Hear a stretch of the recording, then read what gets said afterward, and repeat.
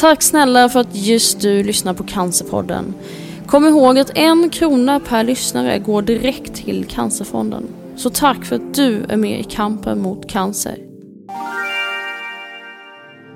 Kattis Ahlström började som programledare för programmet 7-9 i SVT tillsammans med Claes Åkesson. Sedan dess har karriären gått i en rasande fart. Eurovision Song Contest, insamlingsgaler, dokumentärer, Nobelstudion, SVT:s Godmorgon med mera. Kattis vann kanske det mest prestigefyllda priset, Årets kvinnliga programledare, på Kristallengalan för några år sedan. Hon har arbetat som chefredaktör för ICA-Kuriren och även haft sin egen tidning Kattis och Company. Senast har hon arbetat som generalsekreterare för organisationen BRIS. När vi ses talar vi om den nya rutinen och om meditationsmannen och om hälsan i övrigt och att vara på ett bra ställe i livet. Vi talar om vad som gör Kattis stimulerad och vad som får henne att må bra och om svårigheterna att sova. Vi talar om den där trekanten som en psykolog pratade om och om pianot som betyder så mycket. Vi talar om framtiden och vad som egentligen gör Kattis glad och om att göra avtryck och om erfarenheten av cancer. Vi talar om hypokondrin och om knölen som hon hittade och vilka olika öden det kan bli och hur Kattis verkligen vill leva. Det här är Cancerpodden, presenteras i samarbete med Acast, produceras av Kid Eriksson och jag heter Anna Benson. Här är Kattis Ahlström.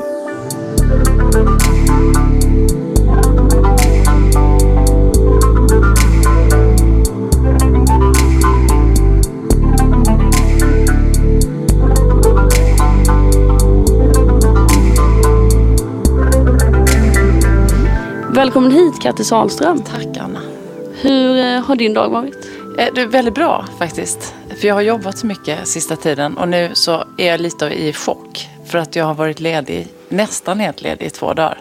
Och idag är det ju en sån här röd dag, men jag tänker att det spelar ingen roll i ditt liv. Nej men som frilans så glömmer man ju bort så här röda dagar. Då är man ju inte lika så här uppskojad när det blir så här klämdagar och sånt. För det är man inte det är så beroende av och så sköter man ju liksom sitt eget liv så att det spelar ingen roll. Nej. Vad har du gjort idag då? Klockan är ju runt 3 när vi möts och spelar in det här. Så du har hunnit med en del kanske? Ja, precis. Då ska jag säga exakt, det ska vara helt transparent. För då är det så att jag har bestämt mig för att jag ska upp och gå varje dag. Nej, varannan dag. Varje morgon är tanken. Så att då ska jag ställa klockan 1 timme tidigare. För att jag tror att man mår bra av det då. Så då hade jag ställt klockan, men jag var så sinnessjukt trött och så tyckte jag det var lite synd med mig själv. Så att nu har jag liksom skjutit på det, så att det blev alltså inte, utan jag somnade om. Så att klockan stod på 7 och vaknade 20:09, vilket nästan aldrig hände mig. Så att jag tänker nog att jag behövde det. Ja, ibland måste man lyssna på kroppen. Ja, och så gick jag ju fel hit, så då ändå fick jag lite promenad. Ja, inte så fel, men jag tänker, du gör ju Godmorgon ibland och då är du ju uppe väldigt tidigt. Ja, men då blir det svårt att ta den imorgon. Ja, men eller hur? Då går man ju upp jättetidigt. Hur ofta kör du det? Inte så. Jag är ju deras stående vikarie. Jag hoppar in när ingen annan kan. För det passar mig ganska bra att hoppa in där bara. Men jag tycker att man ser dig titt. Ja, men det tydligen behövs ofta just nu. Eller är du väldigt uppskattad? Ja, men det är kul tycker jag. Men då går man upp typ, jag är ju med i Nacka. Så då är det lite långt också. Så jag behöver gå upp lite tidigare. Men jag lägger fram kläderna sådär som man gjorde när man var liten. Så man bara hoppar i kläderna och går rätt upp i bilen och bara iväg. Vad härligt. Men det är tidigt. Hur tidigt kommer du upp egentligen? Ja, men 2:15. Ja. Och hur planerar du kvällen innan? När går du och lägger dig? När kan du somna en sån? Nej, men jag är ju så en dålig sovare. Alltså jag är så dålig på att sova så att jag nästan inte vill prata om det. Förstår du? För att jag vill... För att när jag pratar om det så blir jag helt nojig kring det. Jag är ingen bra på att sova. Men när går man och lägger sig? Man ska gå upp vid Nej, men alltså om man är normal så ska man ju gå och lägga sig så här direkt efter Aktuellt. För det måste man se. Och så bara man ska... Men vem kan somna då? Inte jag i alla fall. Nej. Och jag har alltid varit så här lite kvällsnatt. Jag tycker också det är väldigt tråkigt att gå och lägga mig. Jag har ju tyckt när jag var liten. Jag tycker att det är tråkigt bara. För jag vill vara vaken. Så efter sändning då ramlar du ihop? Ja, ibland. Framåt 12 så är man ju lite konstig i huvudet. I alla fall jag. Så då måste man ändå på något sätt sova någon timme. Då är det ganska lätt att sova. Men jag kan tycka att det är svårt att somna in. Men nu har jag hittat världens bästa sällskap, en engelsman. Jag har letat, jag är proffs på såna här meditationssomna in grejer. Och jag tycker många låter ju så otroligt störiga så jag måste stänga av dem. Men nu har jag hittat en lugn engelsman Och det måste som söver in mig. Det är så bra. Är det en app eller vad är det för? Nej, jag på YouTube går in och jag stör mig inte på hans röst. Han är snäll och han är så här trygg och säger att det här är inga konstigheter. Och så, nu kanske det kommer en tanke, det är inte konstigt. Han är bara väldigt stabil och det funkar för mig. Det låter bra. Men jag tänker det måste vara ganska svårt när det är så oregelbundet att man ska in i det här, gå och lägga sig tidigt och somna tidigt och sen gå upp jättetidigt. Bara ibland. Ja, men vet du, jag tror det sliter alltså något oerhört. Inte bara på kroppen, men jag tror att det sliter på hjärnan. Man är ju så olika med det där. Vissa som har gjort det länge, de kommer ju in i ett flow, tror jag. Och förut gjorde det lite mer regelbundet och då hittar man någon slags ny dygnsrytm. Men för mig är det bara helt random. Alltså det är så olika. Någon gång är det flera gånger i veckan, någon gång är det bara en gång. Sådär. Så att det är därför som man kan ju inte hålla på med det i evighet. För då tror jag man blir otrevlig till slut. Om inte annat. Vi kommer tillbaka till hälsan och de här promenaderna du ska ta och även sömnen och sådär. Men Kattis, du har ju gjort väldigt, väldigt mycket. Och jag minns dig själv i mitt favoritprogram. Du får gissa vilket det var när jag var liten. Ja, men säg inte Bullen. Nej, det var det faktiskt inte. Nej, du måste ta fel på det. Var det 7-9? Det var 7-9. Ja, det tyckte jag var fantastiskt. Tänk att du är så ung då. Men vem är Kattis Ahlström för de som mot förmodan inte vet? Ja, alltså den frågan är ju... Den är underbar tycker jag, för det talar om ganska mycket om man är sådär ödmjuk som man gärna vill vara eller om man inte är det. Nej, jag skojar bara. Men det är sant. Men vem är man? Det tar jag reda på hela tiden faktiskt. Jag omvärderar mig själv hela tiden. Jag tycker det blir för tråkigt. Och så här är jag. Men om man ska säga vad jag har gjort så är det ju mest tv och radio och tidning. Och så har jag haft 2, sen jag var jätteung har jag hållit på med det där. Och sen har jag efter det varit chef eller GS på BRIS och så har jag varit chef på ICA-Kuriren. GS är alltså generalsekreterare för dem. Mellan 2012 och 2015. Ja. Och du har precis slutat där nästan då? Ja, något år sedan. Ja. Vad gör du just nu då? Just nu så är jag lite tillbaka till det som jag kan, men det som jag har gjort förut. Så jag är tillbaka på SVT. Så jag har spelat in en serie som kommer i höst. Jag gjorde en dokumentär förra året. Det började så på Ersta barnhospice som gick på SVT. Och sen efter det har jag hoppat in på morgonen och så har jag gjort lite andra SVT 60 och nu ska jag göra lite annat i höst för SVT. Vad spännande, och det är sånt man inte kan prata om än. Nej, så tråkigt. Men du har ju vunnit fantastiska priser, bland annat årets kvinnliga programledare på Kristallengalan. Det är ganska tungt. Det är flott. Ja, det får man gratulera till. Tyvärr gick det sönder för att jag dansade med Micke Nyqvist som också vann. Är det sant? Ja.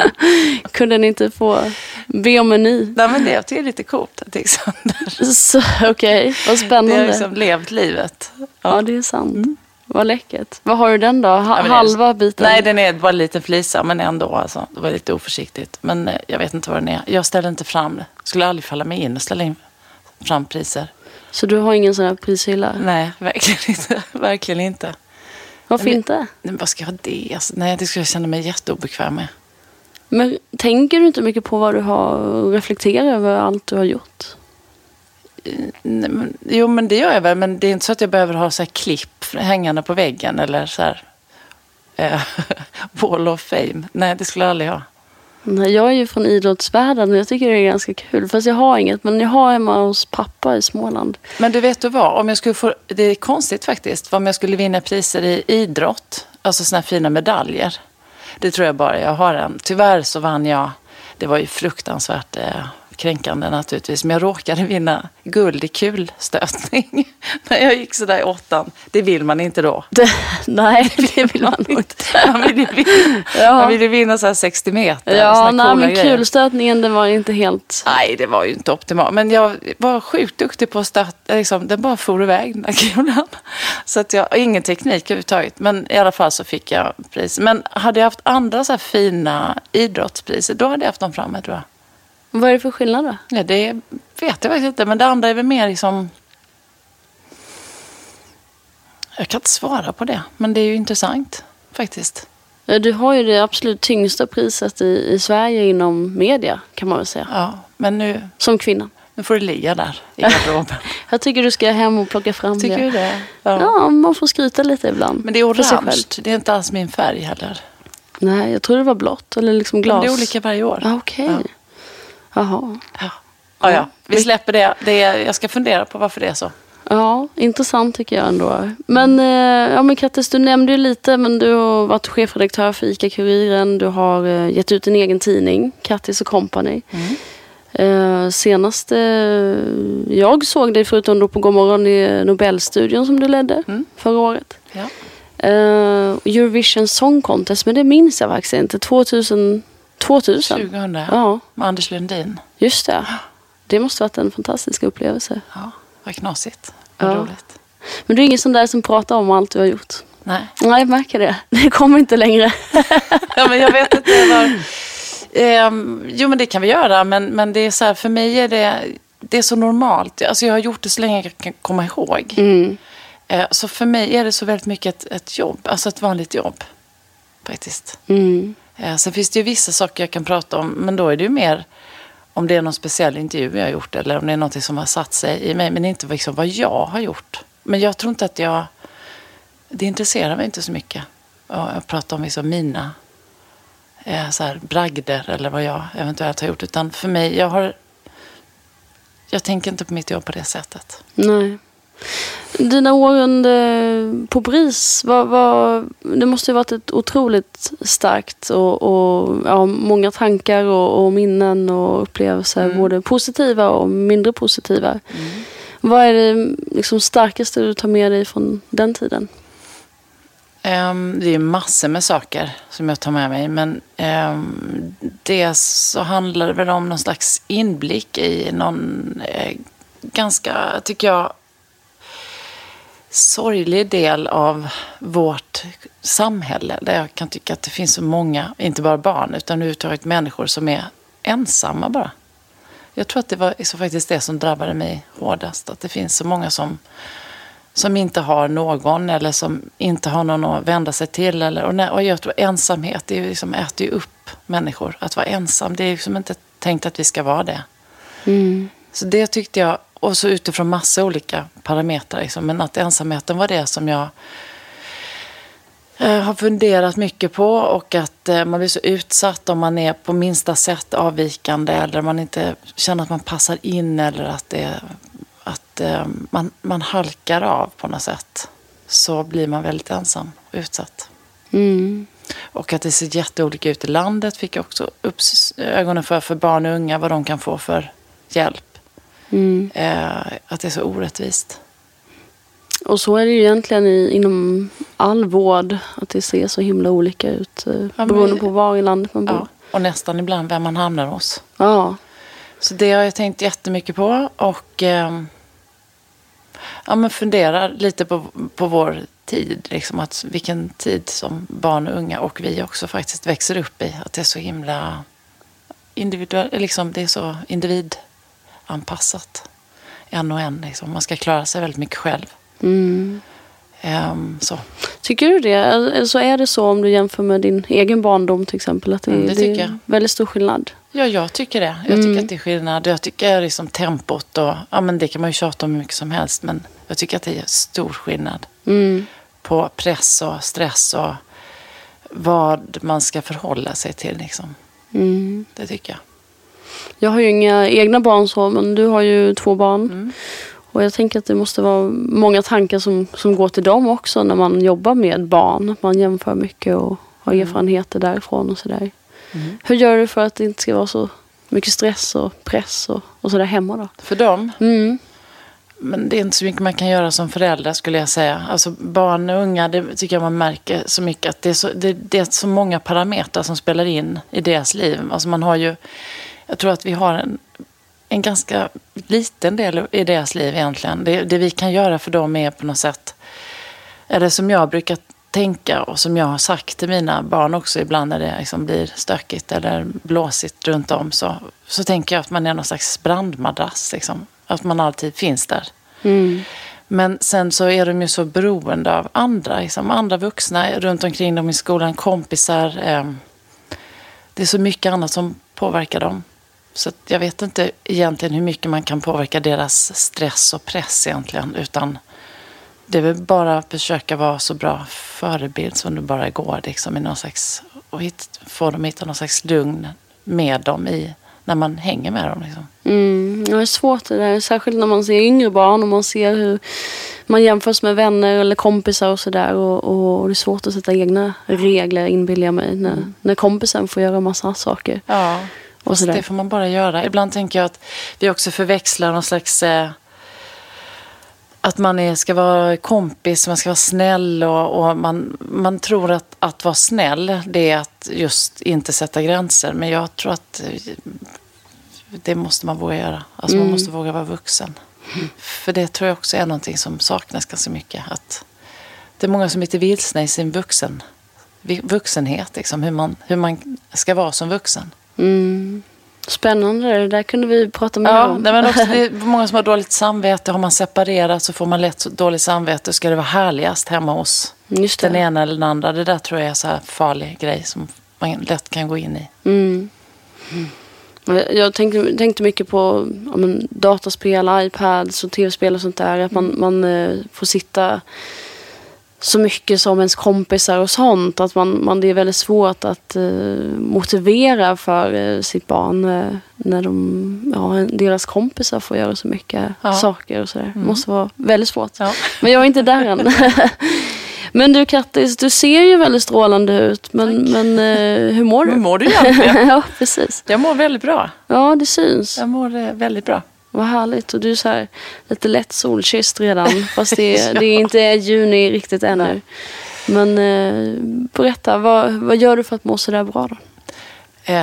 Jag vet inte. Antingen är jag bara just nu på ett bra ställe i livet. Det kan man ju vara. Verkligen. Jag trodde att det skulle vara... Jag är ju 50. Det är ju så här skrämmande konstigt att vara så... Är det det? Ja, men det är det ju. Fast alla säger det är en siffra, men det är det ju inte. Alltså det är ju inte en siffra, utan det är ju faktiskt en ålder. Jag vet, det är det ju. Man kan inte säga... Sen är det ju att säga att man är så gammal som man känner sig. Alla de här grejerna är jättefina ju. Och jag har jättesvårt att avgöra, eller jag har jättesvårt att förstå, som jag tror att de flesta har, att man har levt 50 år på jorden. Det är väldigt konstigt. Och jag känner själv att jag är helt omdömeslös, för att när jag träffar människor som är bra mycket yngre så tänker jag att vi är väl ungefär lika gamla, men det är vi ju inte. Men det är ju ett härligt tecken, du är ung i sinne. Men jag tror att jag är... Alltså jag har en ganska stark förankring i alla mina åldrar liksom. Det har jag alltid haft. Du vet vem Bodil Jönsson är som skriver en massa böcker, bland annat om tid. Hon har sagt någon gång, det tycker jag är så himla fint, att man är alla sina årsringar liksom. Att vi människor är det. Och så har det, jag har det mycket så. Alltså jag kan ju fortfarande ibland tänka, kan inte någon knacka på så att vi kan gå ut och leka röda vita rosen. Alltså det har jag nära mig. Röda vita rosen däremot. Ja, det är en gammal lek som vi lekte på 70-talet. Några av lyssnarna känner säkert igen den leken. Ja, vad spännande. Nej, men jag vet inte, det kanske var fånigt sagt. Men jag tror att för mig, för att hålla mig glad, om man säger det då, eller om man säger för min totala hälsa, så behöver jag ganska mycket stimulans. Alltså jag behöver bli inspirerad och göra saker och träffa människor som inte är som jag, eller jag behöver läsa och bara få in luft i huvudet. Det är jätteviktigt för mig. Det är liksom för mig är det den tydligaste liksom, signalen på om jag har det bra eller inte. För att om jag känner att nu känns inte livet härligt, eller det inte känns bra överhuvudtaget i kroppen eller någonstans, så handlar det oftast om att då har jag kanske jobbat för mycket med en sak, eller jag har inte fått det där. Jag har jättestort behov av det. För att jag blir både uttråkad och rastlös. Har du mycket, man talar ju om det en hel del, särskilt när man är svårt sjuk och sådär, att relationen är så himla viktig just då med andra människor. Har du många relationer sådär som är nära dig och som du jag tycker att jag har. Får både inspiration och energi från och sådär? Ja, faktiskt. Jag tycker att det är viktigt och ibland får man liksom disciplinera in relationer i sitt liv. Alltså att man så här måste underhålla dem. För att ibland så kan ju det till och med relationer hamna på någon slags stresskonto. Att gud, jag har inte ringt än eller jag har inte gjort...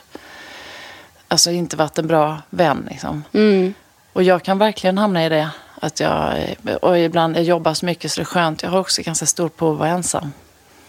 Så för mig bör det ju inte heller handla... Så därför behöver jag ibland tvinga mig själv. För att jag vet att jag blir glad efteråt. Att gå ut eller träffa någon och sådär. Men det är inte bara liksom relationer. Utan det är överhuvudtaget att få någon slags inspiration. Det kan ju vara att läsa liksom. Eller att... Vad läser du för något? Spela piano. Jättemycket. Och massa olika. Alltså allt från kokböcker som jag fick din fina här. Till romaner. Eller till... Sen när man jobbar som jag gör mycket med intervjuprogram eller så behöver man ju läsa ganska mycket facklitteratur och så. Så det är blandat. Just det. Är du sån där... Just när du gör research och läser inför en intervju, läser du väldigt, väldigt snabbt då, eller hur? Ge ett exempel på det, för jag har alltid undrat över det. Jag har själv varit hos Malou några gånger. Och vi budade liksom mina böcker då dagen innan intervjun, så vet jag inte, och det är ju hem till henne, så att det är ju ändå hon som läser dem. Ja, men man lär sig det är bara en träningsfråga. Så hur gör man? Ja, men det är nog lite olika. Jag tar nu fram Granboken av Anna Benson. Nu skulle jag ju aldrig läsa den så snabbt. Jag vill läsa dina böcker långsamt. Men om jag måste intervjua dig och bara ha en dag på mig. Alltså om jag bara får den dagen innan. Jag tror att vi gör väldigt olika. Men om man tänker hur jag gör. Så läser man liksom. Det är som att om man har övat på det här så är det som att man läser en mening. Om du tänker att du tittar rakt fram så ser du saker i sidan lite perifert, eller hur? Så är mitt läsande.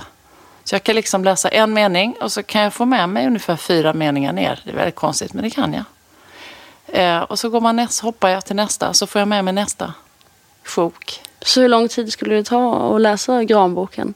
Det beror på hur avancerad den är. Om det är massa fakta så är det lite svårare, men den här det är så mycket bilder. Nej, men den här tar inte så lång tid. Ja, det är mycket bilder. Ja, den här skulle jag läsa på kanske 20 minuter. Ja, det är ju fantastiskt. Vi får men som sagt, man missar ju massa. Men man får med sig helheten. Men jag gillar inte det. Ibland, alltså du har ju ändå, den här boken har tagit jättemycket tid. Eller om man läser romaner. Om jag gör intervju med någon som har skrivit en lång roman, så tycker jag, det känns ju inte toppen att läsa den så där snabbt. Jag tycker om att läsa den ordentligt, för det är lite respektlöst. Jaha, då fick vi en snabb kurs i att läsa snabbt. Ja, vad spännande. Men så läsa och egen tid och umgås med människor som ger dig inspiration och motiverar dig och sådär. Ja, men det kan också vara så här, kolla på TED-talk eller jag behöver bara lyssna, och jag lyssnar också, jag tycker om att gå på konserter. Alltså jag tycker om att få, min hjärna behöver den stimulansen. Du nämnde att du är på en bättre plats i livet just nu. Vad var du innan, höll jag på att säga? Eller vad? Nej, men jag vet inte. Det är bara, jag tycker att jag gör saker som är roliga. Och jag tycker att jag faktiskt jag bestämmer liksom över min tillvaro. Och då blir det bättre om jag får bestämma själv. Jag är inte toppen på att bli tillsagd vad jag ska göra. Och även om på BRIS att det var verkligen helt fantastiskt år. Och jag tycker det var jättekul att vara chef och förändra massa saker på BRIS. Så kan jag ju som känna att det var jag klar med nu. Och nu när jag får liksom sköta mina egna saker så tycker jag att jag mår bra av det. Ja, det måste vara stor skillnad. Jag har själv varit egen företagare i 15, nästan 20 år. Eller 15, så gammal är jag inte, men 15. Ja. Och det måste vara väldigt stor skillnad att gå och bli liksom anställd, om man ska säga, igen. För du har ju själv varit din egen i massa år. Ja. Så det förstår jag. Det måste vara en utmaning. Även om det är såklart otroligt utmanande och härliga uppgifter. Så jo, men det är det. Liksom. Det är utmanande. Och varenda gång jag har gått in i en anställning så blir det lite så här, jag tycker att att det är svårt. Bara det där med att man ska vara där på en speciell tid och alla de här utsatta möten och så. Jag känner igen det. Men de här promenaderna då? Jo, men precis. Men jag provar olika trick. Det är också en sån här grej. För att det är som att ibland jag lurar tristessen i mitt liv. Och det är som att då måste jag testa olika saker. Och då kan det vara så här, nej men nu ska jag promenera 1 timme varje morgon. Så man får ställa klockan då. För jag tänker att det är bra. Och så har jag försökt tänka så här, var mår jag bra? Men det mår jag bra av. Och just att komma ut så här tidigt tycker jag är härligt.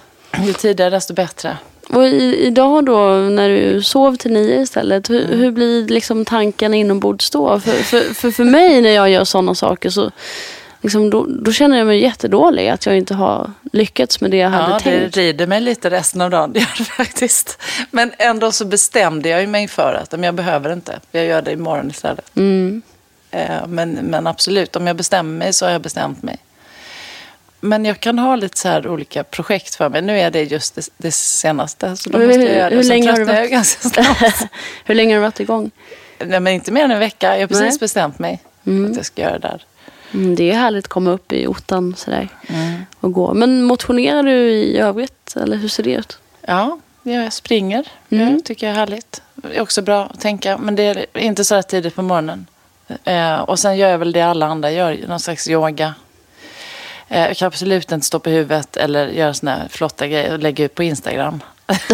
Men jag gör så gott jag kan. Jag tycker det är väldigt skönt. Men det är ju ganska meditativt också. Mediterar du eller gör du någon sådana saker? Ja, det gör jag med honom nu då till exempel. Alltså jag själv tycker jag det är svårt. För då börjar jag tänka på massa annat. Men jag gillar att få lite sån någon som pratar. Det tycker jag. Så det gör jag faktiskt ibland. Jag tycker det är härligt. Och sömnen var vi inne på. Ja, men den är ju ett kapitel för sig. Det går väldigt upp och ner så här för mig. Men ibland hamnar jag i skov där jag bara inte kan sova. Och det är ju verkligen, alltså det är så sjukt jobbigt. För att det förstör ju allt liksom. Och jag är dessutom ganska dålig på att inte ha sovit. Så att, Hur var det under dina liksom, småbarnsår? Fick du sova då? Eller var du... När jag var det vet jag faktiskt inte. Nej, jag tänker inte för dig, utan när du hade småbarn. Jaha, sov de om då sov jag jättegott. Gjorde du det? Nej, men jag sov faktiskt ganska bra då. Det är bara det att deras pappa var väldigt så här, duktig, snäll och gick upp på nätterna. I sömnen tror jag, men han var ändå uppe. Men då blev jag också väldigt lättväckt. Och det har inte gått över. Alltså jag vaknar för absolut ingenting. Så att jag tror att det är det. Och så nu när de här fåglarna har vaknat också. Det är så sjukt jobbigt. Tycker du det? Ja, det tycker jag. Om du bor på landet ja, lite men så. det är det också. Varför jag är på ett bra ställe. Så här är det, tror jag. Att nu när du frågar mig. På nyårsafton. Så bestämde jag mig för att det här året ska bli så jäkla bra. Och sen så fattade jag några beslut. Och ett av dem var att flytta ifrån då Nacka. För jag kände bara att nu har jag ett så stort hus där. Och mina barn, min Ebba bor i Paris. Och så har jag Lova hemma då, min son. Och så, nej men nu flyttar vi inte stan. Så nu flyttar vi till Fredhäll. Wow, vad spännande. Jaha. När går lasset då? I sista juni. Jaha. Och så att jag är så nöjd över att jag bestämde mig. Och jag tog dit en mäklare och det bara hände liksom. Nu, det känns så bra. Hur många år har du bott i Nacka då? Eller i huset? 8. 9 år snart. Ja, det är klart. Det är ett stort steg. Så nu blir det bilar istället för fågelkvitter då? Ja, men först så tittade jag på lägenhet. Just det, ja men precis. Det vaknade jag inte lika mycket av. Nej, men då tittade jag först mitt i stan. Och så kände jag, men nej, det vet ju du med. Det är ju härligt ändå att ha det där. Fredhäll är ett litet mellanting. Just det, klipporna och allt mitt i Stockholm på Kungsholmen. Fantastiskt. Men Kattis, du spelar ju cello. Du nämnde piano. Gör du det fortfarande? Både cello och piano? Inte så mycket cello. Nej. Det är så svårt. Ja. Och så är jag så dålig. Och så blir det... Alltså det måste man hålla uppe om man ska göra det bra. När jag fyllde år fick jag en elcello av mina kompisar. Så den försöker jag ju liksom... Finns det? Ja, det finns. Hur låter det annorlunda? Inte jätte, men det är ändå lite coolare ljud liksom. Man kan ju liksom hålla på och trixa lite och sätta pedaler och skoja med det. Så. Men det kommer sen, inte nu. Ja, jag ser fram emot det. Jag älskar cello verkligen. Ja, det är fint. Ja, men piano, det spelar du mycket då för liksom att slappna av och må bra och sådär? Det gör jag.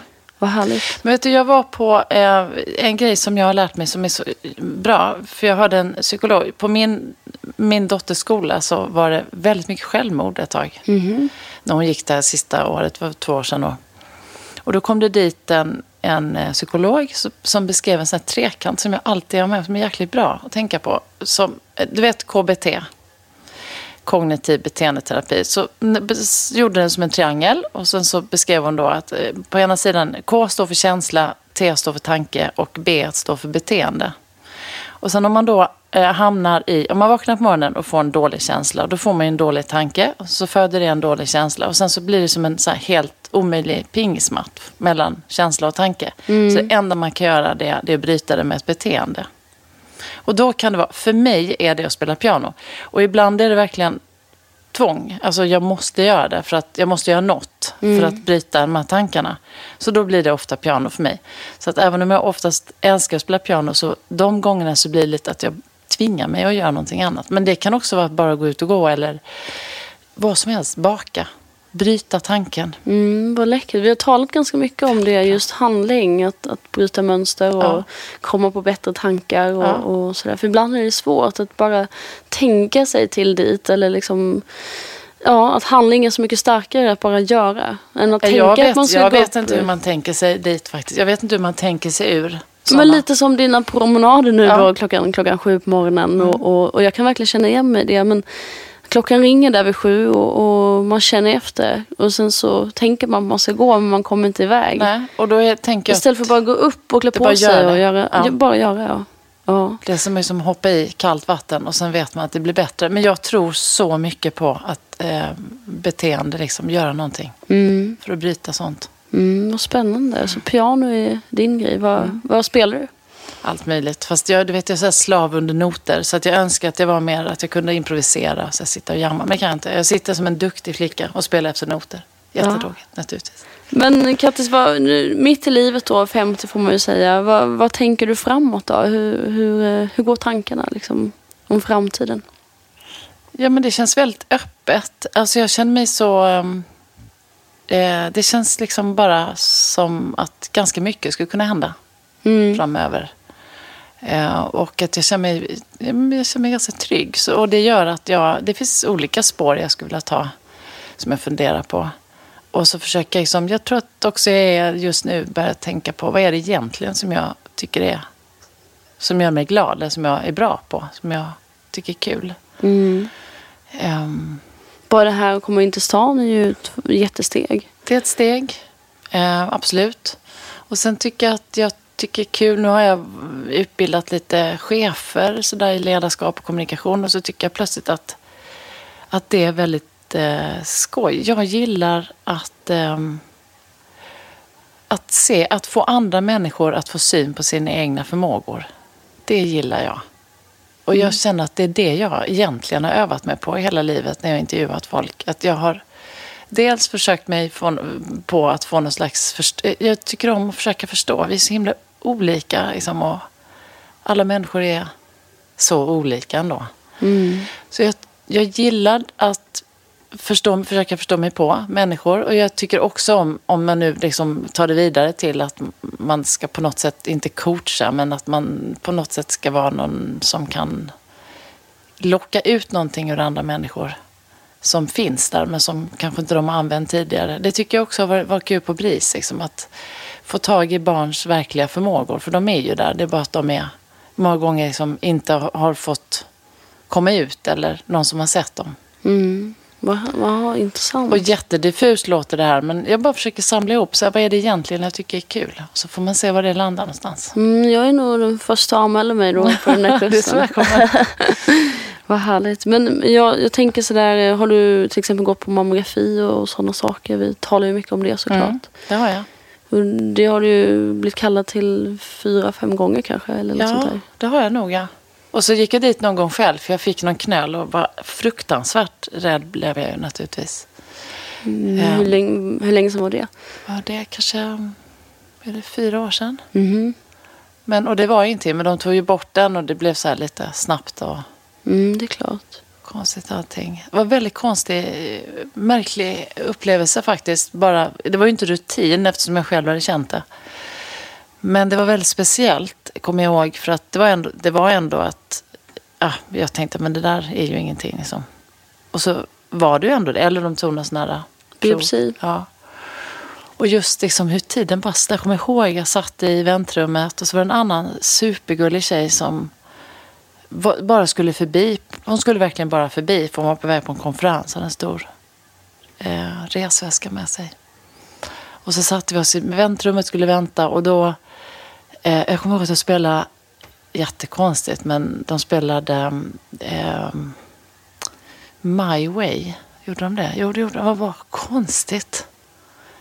Och That's Life, du vet, alltså hans låt, vad är det med mig? Vad heter han? Frank Sinatra. Ja, Frank Sinatra. Såna här härliga Frank Sinatra-låtar. Om så här, ja, det här är livet.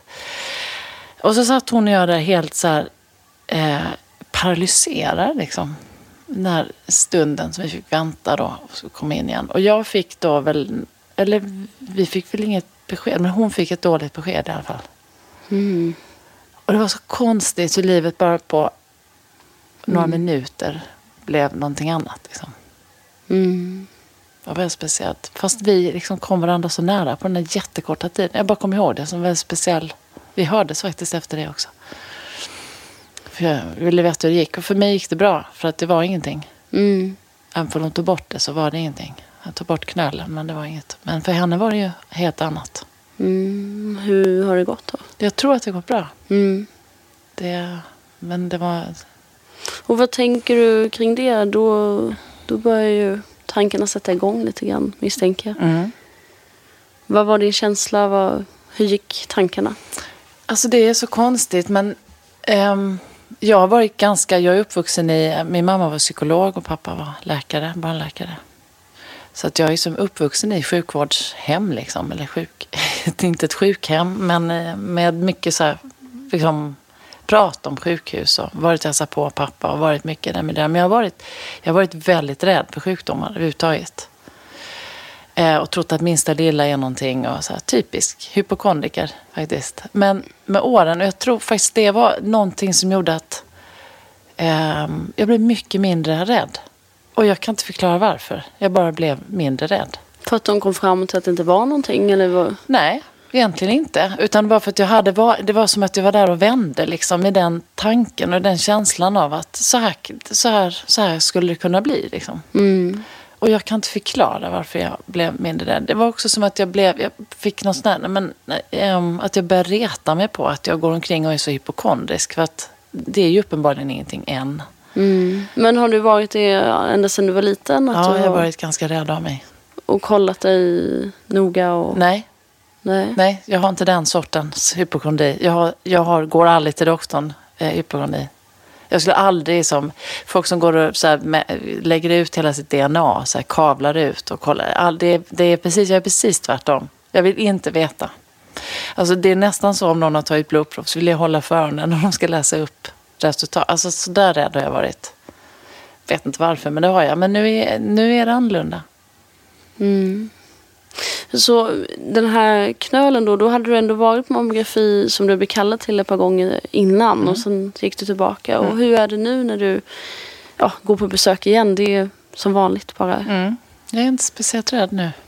Jag kan verkligen inte förklara varför. Mm. Men sen är det, jag tror att sen gjorde jag den här dokumentären då. Det är ju verkligen, alltså det är ju barn som dör på Ersta. Och min tid hos dem och i med de här föräldrarna och den här fantastiska personalen och de här barnen, så var det också någonting med att döden blev någonting nytt för mig. Eller sjukdomar och liksom, jag bara fick en ny syn på det. En ny känsla kring det. Som har med snarare någon slags respekt för både döden och livet. Hur konstigt den låter. Sen har jag förlorade min mamma i somras. Ganska nyligen.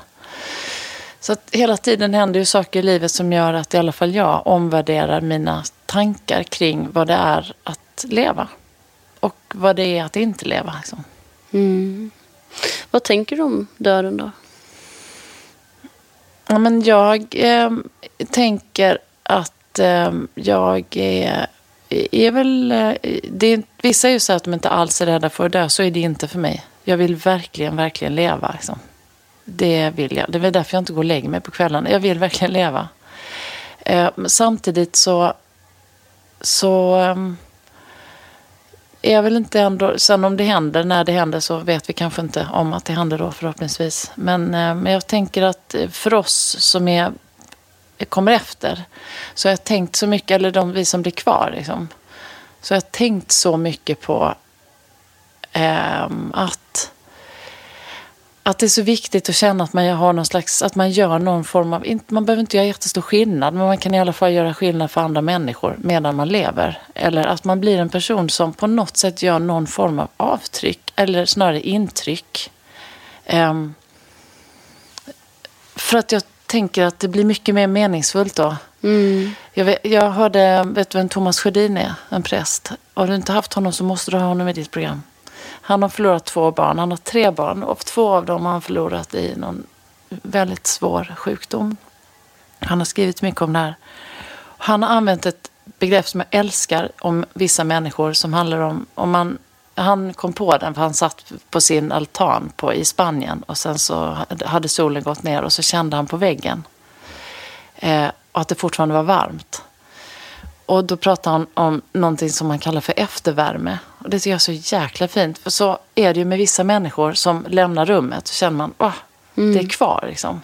Och så tänker jag på döden.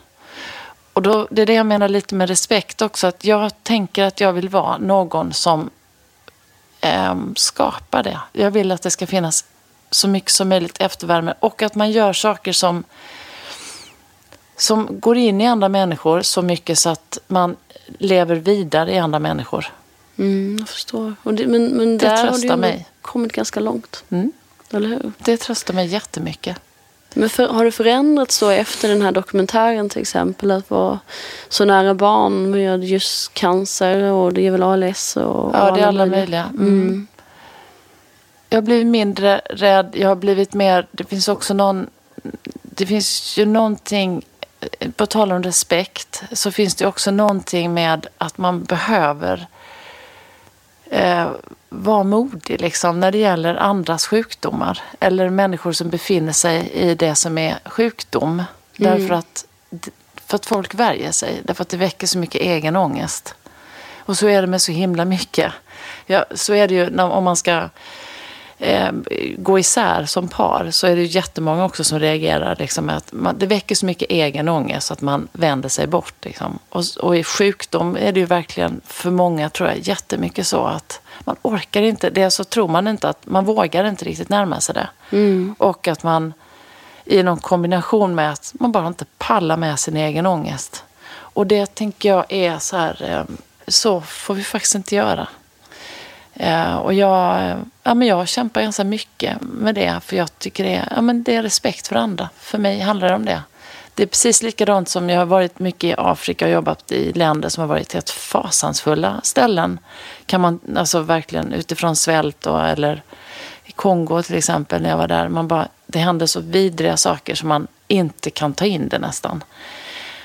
Och jag vet varenda gång som jag varit på någon sån här resa, så säger jag skulle aldrig kunna se barn som svält. Jag kunde aldrig kunna se det. Nej, fast det måste du. Det behöver vi göra för att det är människor. Förstår du? Jag har så svårt för det där. Jag har förståelse för det såklart. Men jag tror att vi skulle behöva titta åt det hållet. Därför att allt annat är respektlöst. Tycker jag. Det kommer ju mer och mer till oss, eller om man ska säga, vare sig man vill eller inte. Och ja, både på gott och ont tänkte jag säga, men det är absolut nyttigt och nödvändigt att se. Men jag tänker, du nämnde ju din pappa och sådär som var barnläkare, men tänker du har varit så nära alltid och talat om sådana här frågor som många kanske faktiskt inte gör förrän den dag man kanske står där och väntar på sitt besked eller har fått sitt besked eller sådär. Men det är ju inte självklart så att bara för någon pappa som är barnläkare så pratar man jättemycket om de här sakerna. Alltså så var det inte, tycker jag. Utan, nej, men han jobbar väl lika mycket, jag är född 66. Han jobbar lika mycket som alla andra pappor. Så här, var mycket borta och mycket jour. Så jag upplever inte att vi hade så här långa samtal om livet och döden hemma. Alltså det tror jag inte vi hade mer än någon annan. Det var mer att det fanns där i någon slags, i periferin hela tiden. Jag tänker den här knölen som vi pratar om. Funderar du mycket på cancer generellt sådär? Eller hur tänker du kring det? Nej, jag funderar inte mycket kring cancer. Det kan jag inte säga att jag gör. Men det är klart, det går i perioder liksom. Man kan noja upp sig lite såklart. Så mycket olika slags cancer man kan ha. Hur är det med cellprover? Tar du sådana? Ja, det gör jag ju. Lite slarvig är jag, men det gör jag. Så ofta som jag har hoppat över något år, men ja, försöker det. Vad har du för erfarenhet generellt om cancer? Ganska lite egentligen. Alltså, vi har haft massa sjukdomar i min familj på olika sätt, men egentligen väldigt lite erfarenhet av cancer. Jag har haft ett par vänner så där lite mer i periferin som har haft cancer, men och som har haft ganska lindriga, som har gått över fort eller som har liksom fått hjälp och sådär. Så att jag har faktiskt varit umgåtts ganska lite med liksom både tankar och människor som har haft cancer. Jag tänker efter det här, och har du förändrats att du är mer rädd att bli drabbad för just cancer med tanke på alla galor och allt som är, och oktober månad och november månad med mustaschkampen? Man blir påmind hela tiden, absolut. Nej, men jag kan inte säga att jag blivit mer rädd. Då snarare tvärtom, att du inte är lika hypokondrisk. Ja, det är ju det. Det är jättekonstigt egentligen, men faktiskt. Men rädd, och det hjälper ju inte att vara rädd. Men däremot kan man väl kanske möjligen fundera. Det är ju så himla mycket information bara kring cancer. Alltså olika slags, vad man får cancer av. Och vad man inte får cancer av. Det är svårt att vara så här konsument i cancerlandet, tycker jag. För att det är så här, jag vet inte vad som gäller riktigt. Mer än sån här liksom, motion, inte dricka för mycket, försöka äta bra och så här. Det vet man väl, tror jag. Gör du det då? Eller? Ja, det försöker jag faktiskt.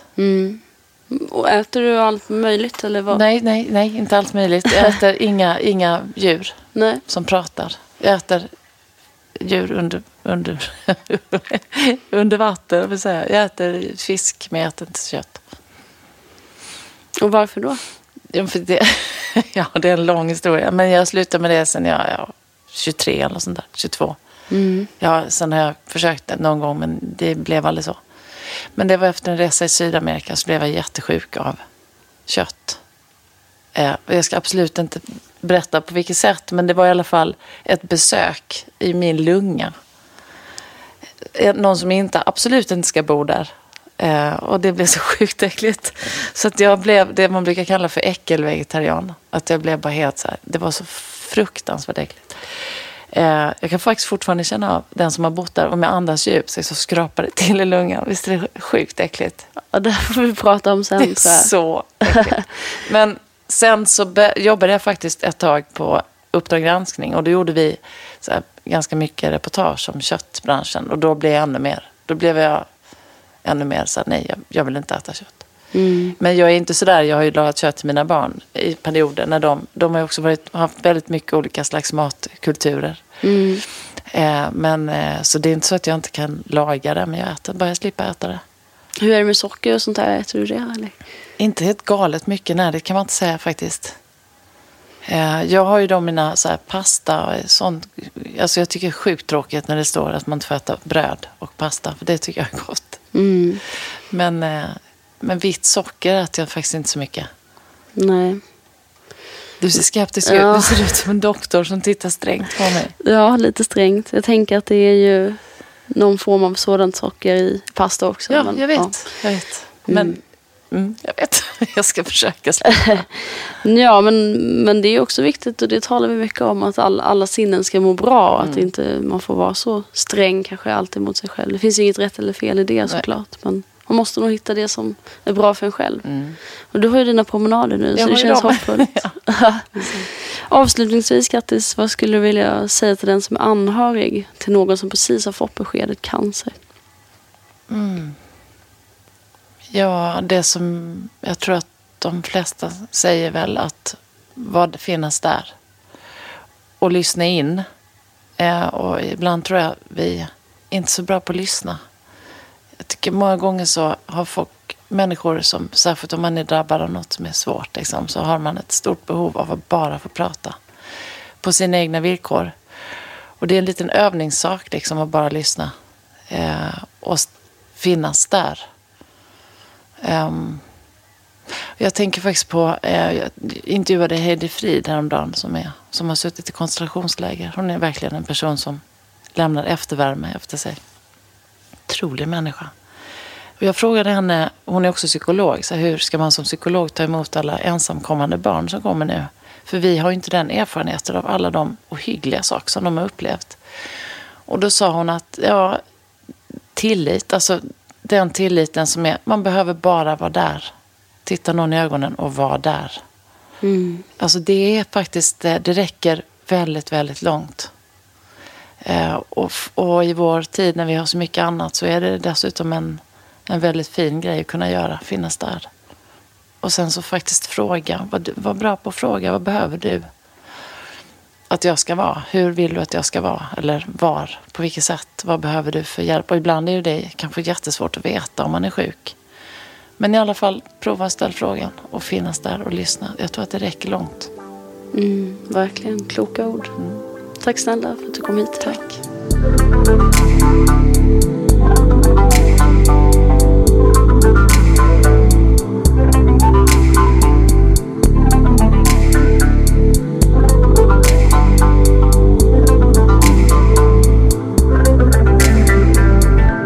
Återigen, att bara finnas där.